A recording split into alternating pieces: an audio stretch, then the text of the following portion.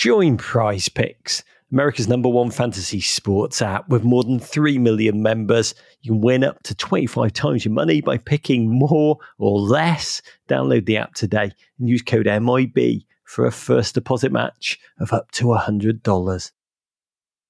Apple Card is the perfect cashback rewards credit card. You earn up to 3% daily cash back on every purchase every day. That's 3% on your favorite products at Apple, 2% on all other Apple Card with Apple Pay purchases, and 1% on anything you buy with your titanium Apple Card or virtual card number. Visit apple.co/card calculator to see how much you can earn. Apple Card issued by Goldman Sachs Bank USA Salt Lake City branch. Subject to credit approval. Terms apply. This is Rebecca Lowe, or Rebecca Lua, if you listen to Suboptimal Radio, and you are listening to Men in Blazers on the NBC Sports Network. It's unbelievable! Welcome to a Men in Blazers pod special. A truly special, because our guest today is a US soccer legend who's won 3 Olympic gold medals and a beautiful World Cup. She's amassed a staggering 230 caps and 46 goals during her 15-year career, one that began when she was still in high school, people, and that spanned a period in which the women's game itself has transformed around the world, partly because of that, and partly because, well, she's just a truly inspirational person on and off the field. And the news of her international retirement led to an outpouring of emotion across America.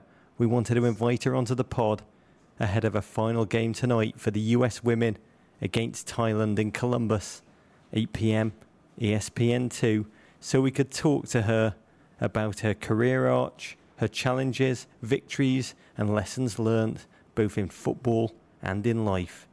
So we welcome to the pod, hailing from the great state of New Jersey, a winger who taught us the true meaning of getting weird on the football pitch. One of our favourite players, one of our favourite people in the game, the one and only Heyo, Heather O'Reilly. Hi, everyone. Thank you for that epic introduction. I am so happy to be here. We are honestly honoured to be with you. I want to jump right in and take you right back to the beginning, almost, Heather. I read that your talent as a footballer was first spotted by a coach on the sideline of one of your 3 older brothers' soccer games, and the coach took your parents aside and said, "She's really going to do something someday." Is that a true story, or is that apocryphal? I think that's probably true. Yeah, I grew up with 3 older brothers, and I always wanted to hang with them. And I think at first, obviously, that was a little unrealistic, but I tried. And there got to be a certain point, maybe when I was 7 or 8 and my brother Kevin was about 10, when I was trying and I was getting closer. And I remember one of his tryouts in East Brunswick, New Jersey, when they were doing, a speed test at the end, and they had the young boys lined up and they were doing full field sprints. And for some reason, my dad was just like, "Heather, get on the line, just try it." And I got on the line, and I surely didn't win, but I hung in there with these boys that were 3 years older than me, and I think that really turned some heads. And I think the fact that I just wanted to step up there and go for it was a big sign. And I owe a lot to my brothers for letting me compete. And then, when I started to get to the point where I was smoking them in soccer and basketball, then they would make me play their friends, because I don't think they like me beating them anymore. But they found a lot of joy in it, watching me take on their buddies. I just love the mental picture of a 2-year-old Heyo doing Cruyff turns on the sideline during the game. But back then, when you were a kid, this was before the 99ers, who were your footballing heroes? Who did you watch and think, that person or those people are who I want to end up being like? I was the ball girl and water girl at East Brunswick High School soccer and basketball games. The immediate people that I looked up to were the high school girls in basketball and soccer, and I would take my job as ball girl very, very seriously, and I would be there ready to go. I mean, of course, I watched men's soccer as much as I could. My family was MetroStar season ticket holders. I met Tony Meola early days. He was doing the signing in my town, so he was definitely a local hero. And then I remember my dad talking about this woman named Mia Hamm. And I remember specifically saying to him, Dad, her name's not Mia, it's Maya. And he's like, no. He's like, no, I'm pretty sure it's Mia Hamm. Later on, I found out exactly who this Mia Hamm was. I mean, you didn't just find out who she was. You ended up playing with her for 2 years with the U.S. women's national team. We will jump to that shortly. But it's not surprising to me that your heroes, your heroines, when you were growing up, were so intensely local. Because back then, and it may be hard for young listeners to believe in this day and age, but back then, women's soccer was such a backwater. It wasn't even in the Olympics until 1996. But what amazes me about you is that in your first grade yearbook, you still had the vision to write under when you were asked what you want to be when you grew up. You, Heather O'Reilly, do you remember what you wrote? Be a professional soccer player? Yes. Was that you imagining creatively, or was that just an act of prophecy? No, I mean, this is my life's passion. I remember my first soccer practice. I guess I must have been 4 or 5 years old. And I remembered passing with some of my teammates, and I remember hearing some of these little girls say, like, wow, she's really good. And the pride that gave me and the confidence that gave me and self-esteem that gave me was so immense. And I just absolutely loved the game from when I was a little kid. You attended East Brunswick High School, as you mentioned. Is that the Lady Bears? Yeah, that's the Lady Bears. The Lady Bears. When you arrived there, I read that you were worried that you, Heather O'Reilly, would not make the varsity team. It's very competitive at East Brunswick High School. Freshmen, it's very tough for freshmen to crack into the varsity team. So I remember on our first open captain's practice, I strategically wore my New Jersey ODP shorts. So the coach might see that and trigger that I was a good player and to keep their eye on me. And I guess it worked because I made varsity. Not just that, but 2.5 years later, you cracked the starting lineup for the U.S. women's national team. Did you also take along your Tony Meola autograph from the signing to impress the coach? Because that probably would have done the trick as well. You went on to star.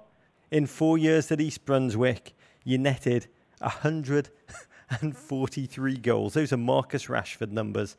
When did you first realise that you were good? Not just East Brunswick good or Jersey good, but really, really good. And how did you know it? I kind of started doing well with my town team and then doing well with the larger select team in New Jersey, and later on making the New Jersey ODP team, and then later on making the East Coast team called Region 1, Beast from the East, like we like to call ourselves. And maybe when I made that first regional team, you're out of your box of playing with local kids, and you're now playing with girls from Maryland and from Virginia and from Maine, and, all up the eastern seaboard. And I do remember an evaluation that a coach that worked for U.S. Soccer had given me at my first U14 national team training camp, where they actually got the best of all those regional teams together. And we had our first training camp out in California, and I remember I was so excited to go to that camp. And at that time, just flying on my own without my parents was a big deal. And this coach, Jeff Pill, at the bottom of the evaluation, he just wrote in capital letters, tremendous potential, with about 10 exclamation points. And I think that really inspired me at the time. I think that told me that I was certainly not there yet, but that there was a lot of belief in me and that I should have belief in myself. The coach wasn't alone in thinking you had tremendous potential, because one of the stories that I love most about your career arc is that you broke into the US women's national team 2002 in high school when you were 17 years of age. That's Pulisic-esque. I mean, the US coach back then, April Heinrich, said of you, on a squad of mothers, O'Reilly is still a daughter. She's funny, naive, cute, and she was appropriately scared to death and in genuine awe of people. I mean, it's so true. 17-year-olds, they don't mix with 28-year-olds in real life, but you had to and learn very quickly. I was certainly intimidated. These were women that I literally had posters of in my room, and all of a sudden was being asked to play alongside them. I remember at first I felt like I had won some kind of contest in a cereal box or something. That was like, come train with the women's national team for a day. So it took a little while for me to sort of get over that feeling and get over being awestruck. I remember when, one of them would call for the ball, I would just give it to them because I wanted them to like me and I wanted, to be in their good favor. And it was probably not the right decision on the field. So it certainly took a little bit on the field to get comfortable. And off the field, I think that they did a nice job of welcoming me, but at the same time sort of showing me what it was all about. They didn't baby me. They had high expectations for me. There's a story of me in my first training camp, slept through my alarm, totally missed team breakfast, but nobody really talked to me that much anyway, so I didn't think that anybody noticed.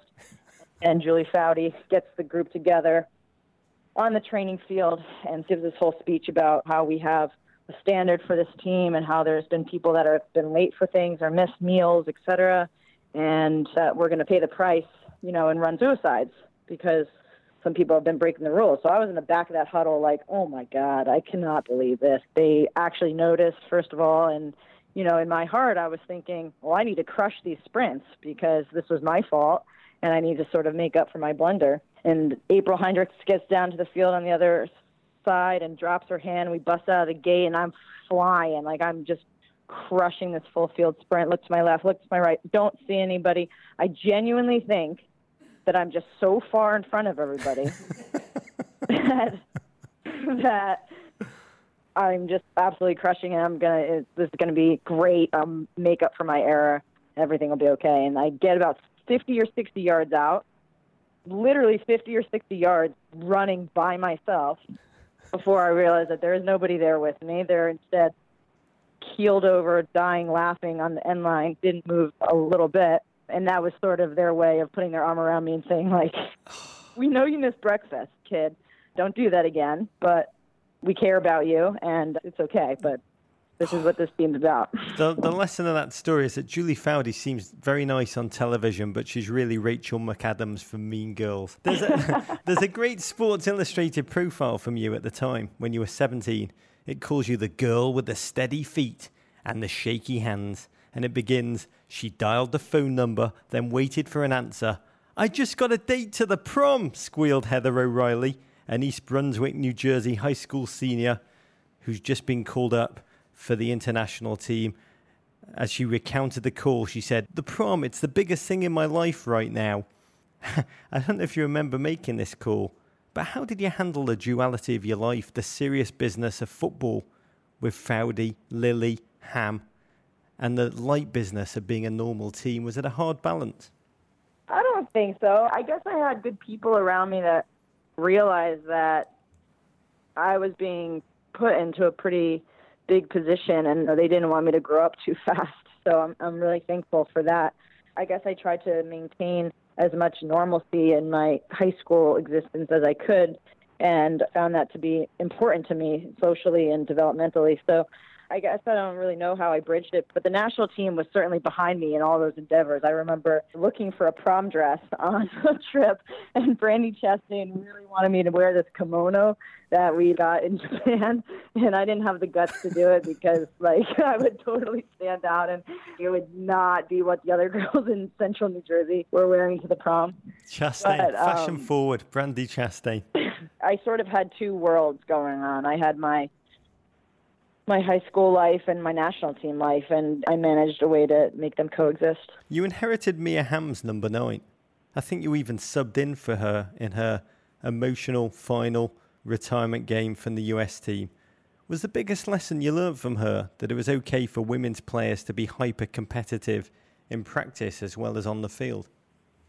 It's one of my biggest honors in my career is subbing in for Mia when she came out and have the honor of wearing that number. I definitely think the biggest lesson that I learned was not only is it okay to compete, it's absolutely crucial for the team's success to get after it at practice. And, I witnessed firsthand those women grinding at training and these epic 5v5 battles that, a few teams were leaving pissed off for the day and wouldn't talk to each other.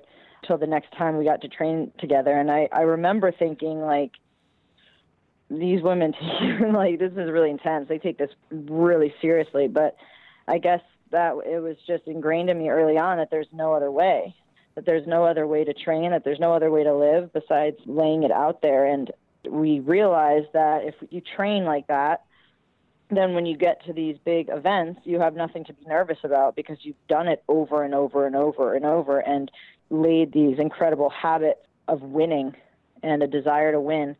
And I think that sometimes our inner squads against each other, when we play, you know, first team versus second team, or the coaches just mix it up, that those games are harder than any international games that we can play. And I think that we take a lot of pride in that and take a lot of pride in pushing each other to get to our highest potential. And that was definitely something that I learned from Mia and Christine Lilly and Julie Foudy and that gang.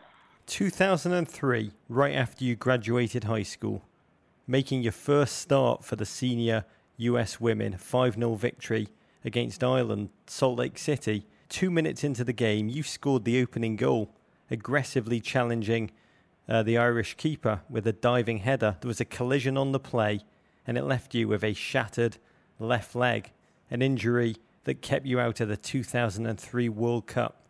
How did that feel as a kid, so young? Did you feel then that you'd missed your shot? Or were you just like, it's just a flesh wound, I'll be back? No, I mean, that was definitely my first major adversity in my career. I was given an opportunity to start in that game because it was sort of a last look to see if I was ready yet to play in the World Cup. April Hendricks has later told me that I was likely to make the team if that injury hadn't occurred. But I remember the exact play. Julie Foudy served a wonderful ball from the right midfield. And I remember the ball up in the air and, like, just knowing that I had to go for it and, you know, try to obviously put it away. And when I was injured, it was totally like one of those dramatic things. I mean, I was a kid, but I was like, kept saying, like, why me, why me? And there's like some awesome video of this when I'm down on the field. And I think that it was around prom season, to be honest, because I have these like acrylic nails on. And I'm really not proud of that. I certainly tried hard and thought that I could come back in time for the World Cup. And I think that it was my first time in my life. I realized that sometimes having desire and strong will isn't enough. And sometimes your body just takes time to heal and it's not meant to be. And I couldn't recover in time. I didn't, you know, have my speed and strength back. I was still limping. I wouldn't have been an asset to the team. And I remember going into my freshman season at Carolina a little bit banged up. And, you know, there was a lot of hype around me coming to Carolina and high expectations, and I wouldn't want it any other way. But here I come in, not myself, a little bit slow and unfit and timid. And it was hard the first couple of games of the season, having to sit out and watch the team. And Anson Dorrance actually took me to lunch and we chatted through some things, and he reassured me that I was going to be okay and they would look after me. And every single week of that season, I just got stronger and more fit and more hungry and more confident. And by the end of that season, you know, I was back to myself. So I think that it definitely shook me up as a young player. I hadn't faced an injury before, but with some good people around me, I was able to get through it. And I remember watching in my freshman dorm room the end of the game in the semifinals that the USA had lost. In the World Cup? Yeah, I remember watching it in my dorm room, being devastated for the team, devastated that I wasn't part of it. But I was confident in myself and my abilities that I would get back there. It didn't slow you down for long. You went on to North Carolina with your acrylic nails and your kimono, and you dominated. 97 games, 59 goals, 2 national championships. And while you were there, you headed to the Olympics in Athens, netting the game winner in extra time of the semi-finals along the way to your first gold. Did that medal mean the world to you? Or were you like, even back then, were you just like World Cup, World Cup, World Cup? Playing in the Olympics is massive. I mean, as a soccer player, as an athlete, as an American, you know, the Olympic Games are incredible. So I think I had let the previous year go, and I was so thrilled to make that team. I was really close. It was really, I had to have been the last person selected. It literally came down to a few training sessions at the end of that summer tryout. I had a couple really good scrimmages at the end of the training camp and scored a few goals.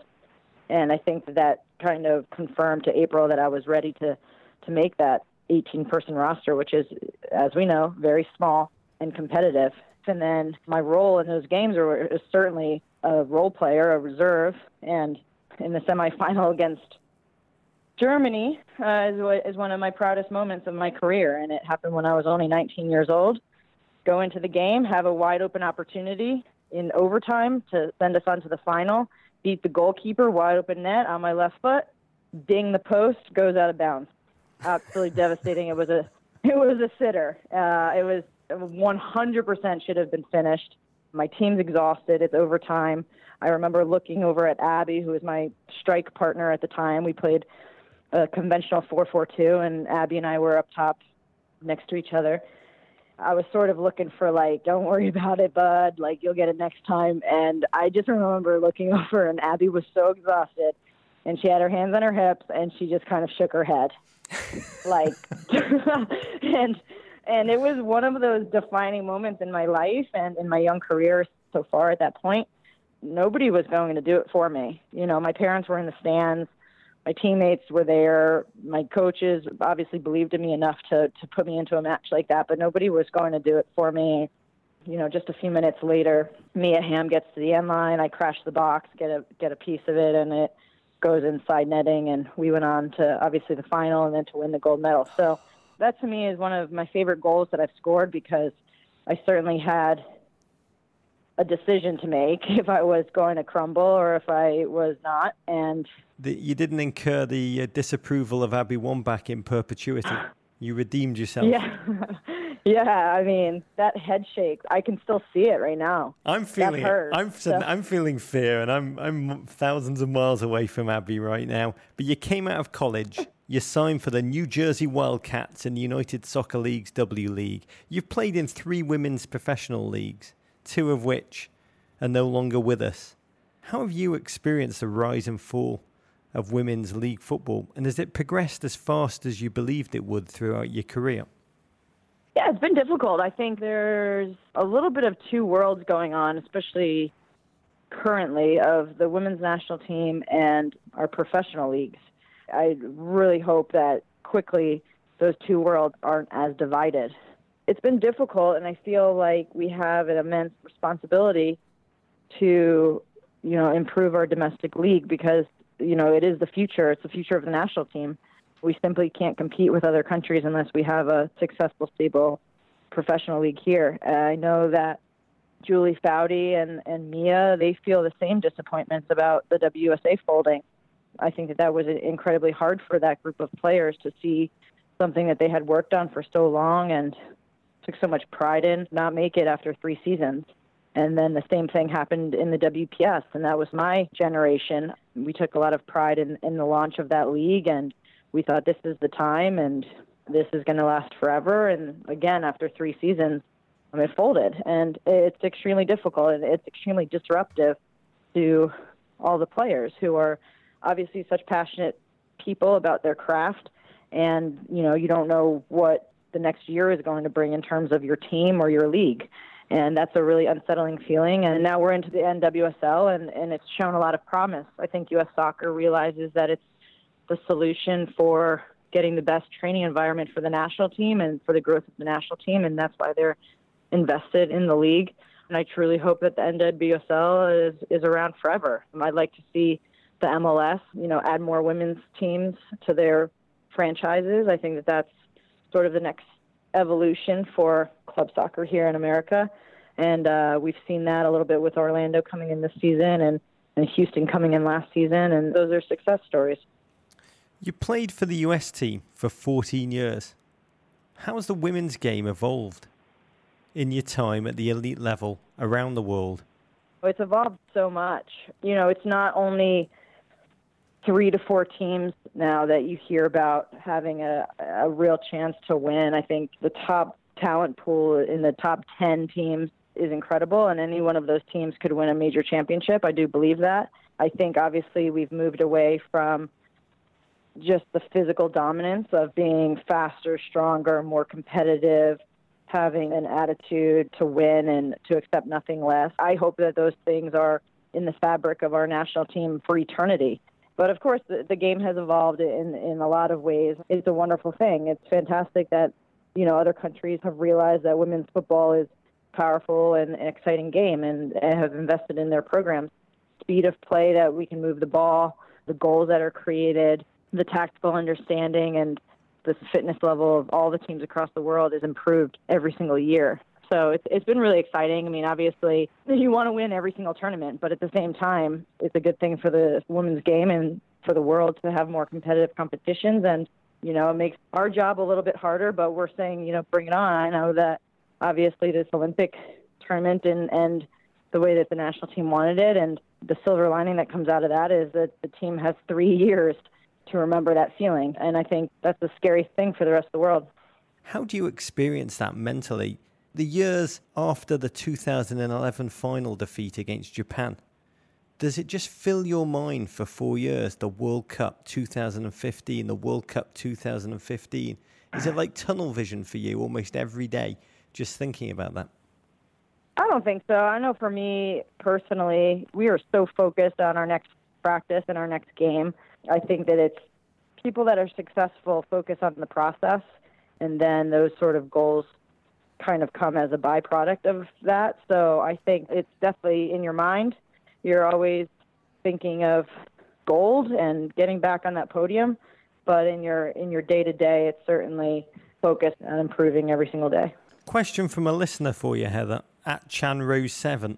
Heather, if you could go back in time to one moment in your career, which would you choose to relive? I think one moment that I'm certainly very proud of is my cross to Alex Morgan in our match versus Canada in the London Olympics, because it was, first of all, the venue.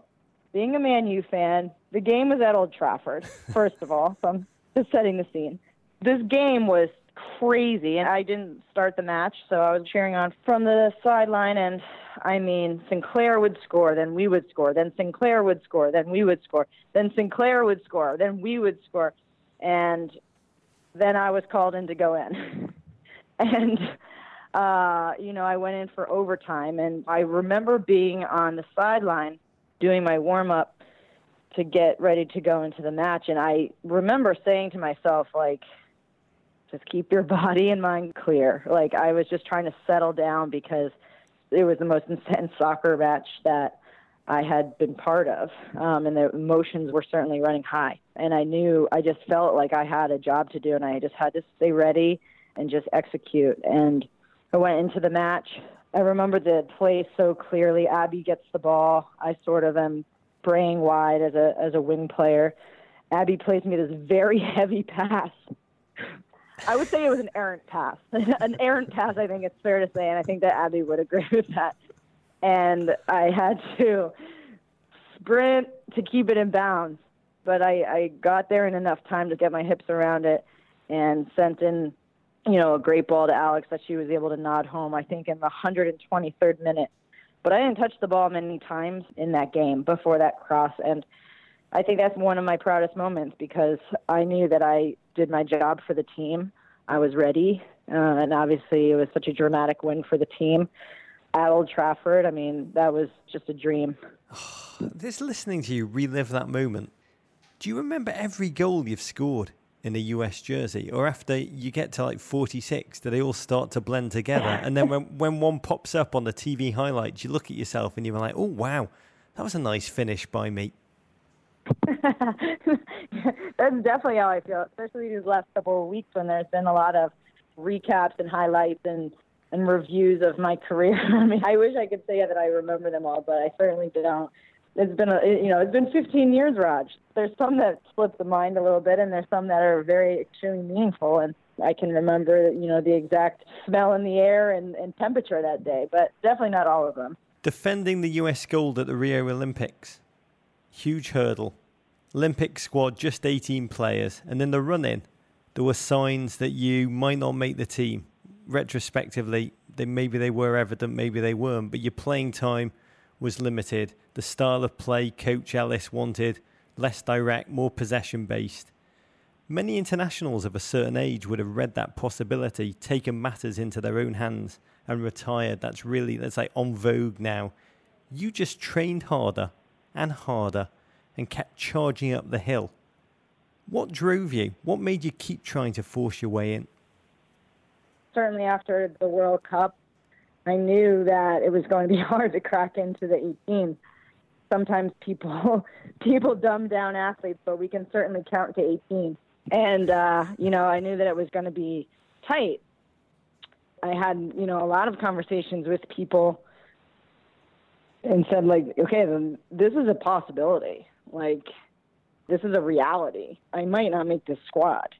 And, those conversations happened probably about the end of the calendar year, 2015. And after having some really good conversations with folks and realizing, what honestly is the worst thing that can happen, I don't make the team. But the only way that I know to live is to freaking go for it. And I certainly went for it. And, fell a little bit short, but I'm really proud of my efforts. And I was proud to be there with the squad in Rio and hurt with the team, just like anybody on the roster of 18, that, we weren't able to go farther in the tournament, but certainly proud that I put my best out there. You accepted the opportunity to be an alternate, and you redefined that position because it's such a difficult one, playing every training session, attending every meal, being at every tactical meeting, but knowing that you're not going to play unless a teammate was injured. How did you experience that? Because on the surface, you were an inspirational cheerleader and often a spokesperson for the team in difficult times. But I once interviewed Tim Howard about what it feels like to be out the team, and he's a very honest man. He said, as a competitive athlete, you're just rooting with every atom of your body to get onto the field. Sure. I mean, it was definitely not an easy task. And I've said before, it was hard, but there's harder things in life. For me to be in the best 22 players in America, it was, I realized that that's still an amazing achievement. I wrestled, obviously, with finding the perspective in the situation. Quite frankly, I did feel part of the team. I think the coaches and all the teammates, we said from the very start that it was going to be a group of 22 that was going to Rio, and that everybody was absolutely crucial, especially considering that there was a couple injuries in the squad. So we were certainly all ready to go. And anybody at that level has an enormous amount of self-belief, has an enormous amount of ability, and certainly wants to be, out in the field and competing. But I really do feel blessed in a certain respect that I wore so many hats on the national team, from sort of the young pup to, middle-aged times where I think I played in 74 games or something like that in a row, which was some record, I guess. It's a record. Yeah. And then, later on being sort of a seasoned veteran that was fighting for their time. I think that there's a lot of value in playing a lot of different roles. I think that will help me later in life if I, stay in this coaching or management capacity. I think it helps you relate to people. And, for the most part in my career, I was never cut from a team. I was always, the star in every team when I was a young kid. So it's important to sort of have those experiences, and it was challenging, but at the end of the day, I got to represent the U.S. in Rio, and I'm proud of that. The decision to retire, can you talk us through the process? Is it a long, gnawing, ongoing debate inside your head? Or did you just wake up one morning, Heather, and just say, it's time? It was longer than that. I've been doing this a long time, 15 years on this team. At some point this year, it kind of came to the realization that good things have to come to an end, I guess. And it was definitely a more thought-out process than just waking up one day. but feels right, and I'm incredibly proud. 230 games. I mean, that's amazing. And got one more in the tank. Now you've made the announcement, what is the dominant emotion? Is it a sense of amazement at all of you've achieved, just astronomical numbers?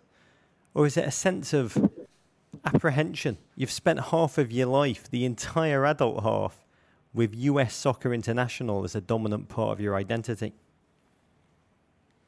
Yeah, definitely a little bit of mixed emotions. I mean, obviously, you reflect on what you were able to do, and I look at some of my team achievements and personal achievements, and it's really mind blowing. I mean, it's incredibly mind blowing. Like in terms of the championship and the games played and the goals and assists and all that. I think that a little bit of it is reflective, and certainly a big part of it is closing of a chapter of my life, and that's always sad and scary, and you have a lot of emotions behind that, but it's incredibly genuine. I'm excited to watch this team forever, and I joke with the girls, they better leave me tickets, or if I want a free lunch, they better let me come in the meal room. You deserve your own box, is the honest truth. But your last game in a US jersey, Thursday night against Thailand, in the mighty city of Columbus. There's something beautiful and full circle about all of this. I mean, we talked about how when Mia Hamm retired, you subbed in for her. When you're subbed off tonight, what emotions do you expect to experience in that moment? Oh, I mean, I'm certainly going to be crying like a baby on national television. That's for sure. I don't know, a lot of pride, a lot of memories. Will part of you feel any relief? I don't know if that's going to be something that I feel, because I think truly, if I could play in this team until I was 80 years old, I would do it. I don't think there's, a better gig out there than playing football for your country. And you have done it more than most. 230 caps, 46 international goals, 3 Olympic gold medals, 1 World Cup title. How do you think about the next phase of your life? Because I've got to say, I can see a life on television for you, Heather. Thanks, Raj. This is first and foremost only my international retirement. I love this game too much, so I certainly don't want to leave it while I still feel about it the way that I feel about it. I'll continue to play club and take my time sort of making that decision when to hang up the boots completely. I've put my heart and soul into this gig, and I definitely want to stay in football. I think this is an amazing game. I would love to, whether that's in a coaching capacity or on TV, or digging into a little bit more nonprofit stuff that I'm passionate about. I definitely want to stay in this game because it certainly brought a lot to my life, and I think that I can bring the same passion to other people, and I'm excited about that. I read a beautiful thing preparing for this conversation.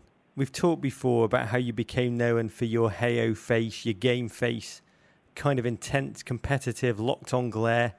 There was just 100% warrior. And I read recently you talked about how you used to be really embarrassed about your game face, and you said, but now I'm like, when I look at it, that's just me. I live with passion, competitive fire, and a winning attitude. And I love that message. I really do. When I read that, I mean, it's about learning to be yourself and love yourself. How did you make that difficult transition, Heather?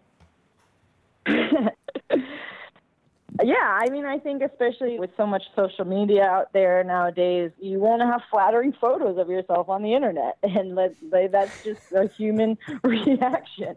And for many years, I had not very flattering pictures of myself in media guides and on the internet, etc. And I was embarrassed about it. I was like, God, I'm such a go-hard, which is great, but like, do I really have to make that face like every picture? A couple of years ago, I guess maybe it's part of growing up, part of embracing yourself. And I think, that game face, that intensity, that fire, I sort of obviously wear my heart on my sleeve a lot.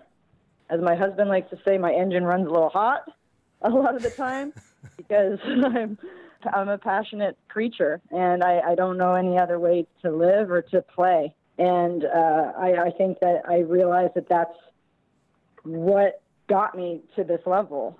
and that I should be incredibly proud of that. I'm nobody else but myself. So I think that after that, I said, you know what? That game face it's out there, and it's awesome because it's sort of what differentiates me and shows everybody what I feel in my heart, which is that I'm going to leave my absolute best on the field. Is the greatest lesson of life, because to me it is the face of a winner, an American who's all in with courage and determination and is surefire going to dominate. I'll say, Heather, there's few players I've adored watching more in a US jersey than you, and I know I'm not alone. You played always with passion, with total commitment every moment you're on the field, an approach to football that many of us aspire to bring to our whole life, Heather. And on behalf of all our GFOPs, I want to thank you for every moment, raising a pint of Guinness to you right now, and I wish you Godspeed. Enjoy tonight, enjoy everything, and to more. Thank you, Raj.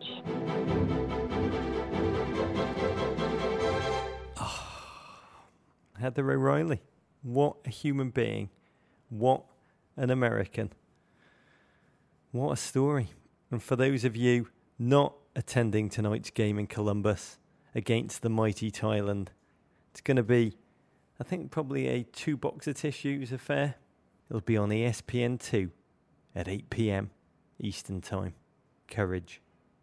Hey, Prime members, you can listen to Men in Blazers ad-free on Amazon Music. Download the Amazon Music app today. Or you can listen ad-free with Wondery Plus in Apple Podcasts. Before you go, tell us about yourself by completing a short survey at Wondery.com/survey. Okay, so if you had a time machine, how far in time would you need to go back to be a dominant basketball player of that era? I need to go to when Bob Cousy was playing. Back in the plumber days? 27-year-old Shea would give Bob Cousy the fucking business. He's not guarding me. Hi, I'm Jason Concepcion. And I'm Shea Serrano. And we are back. We have a new podcast from Wondery. It's called Six Trophies. Woo! And it's the best. Each week, Shea and I are combing through all of the NBA storylines, finding the best, most interesting, most compelling ones, and then handing out 6 pop culture-themed trophies for 6 basketball-related activities. Trophies like the Dominic Toretto I Live My Life a Quarter Mile at a Time trophy, which is given to someone who made a short-term decision with no regard for future consequence. Or the Christopher Nolan Tenet trophy, which is given to someone who did something that we didn't understand. Catalina Wine Mixer trophy. Ooh, the Lauryn Hill You Might Win Some, But You Just Lost One trophy. Follow 6 Trophies on the Wondery app or wherever you get your podcasts. You can listen to 6 Trophies ad-free right now by joining Wondery Plus.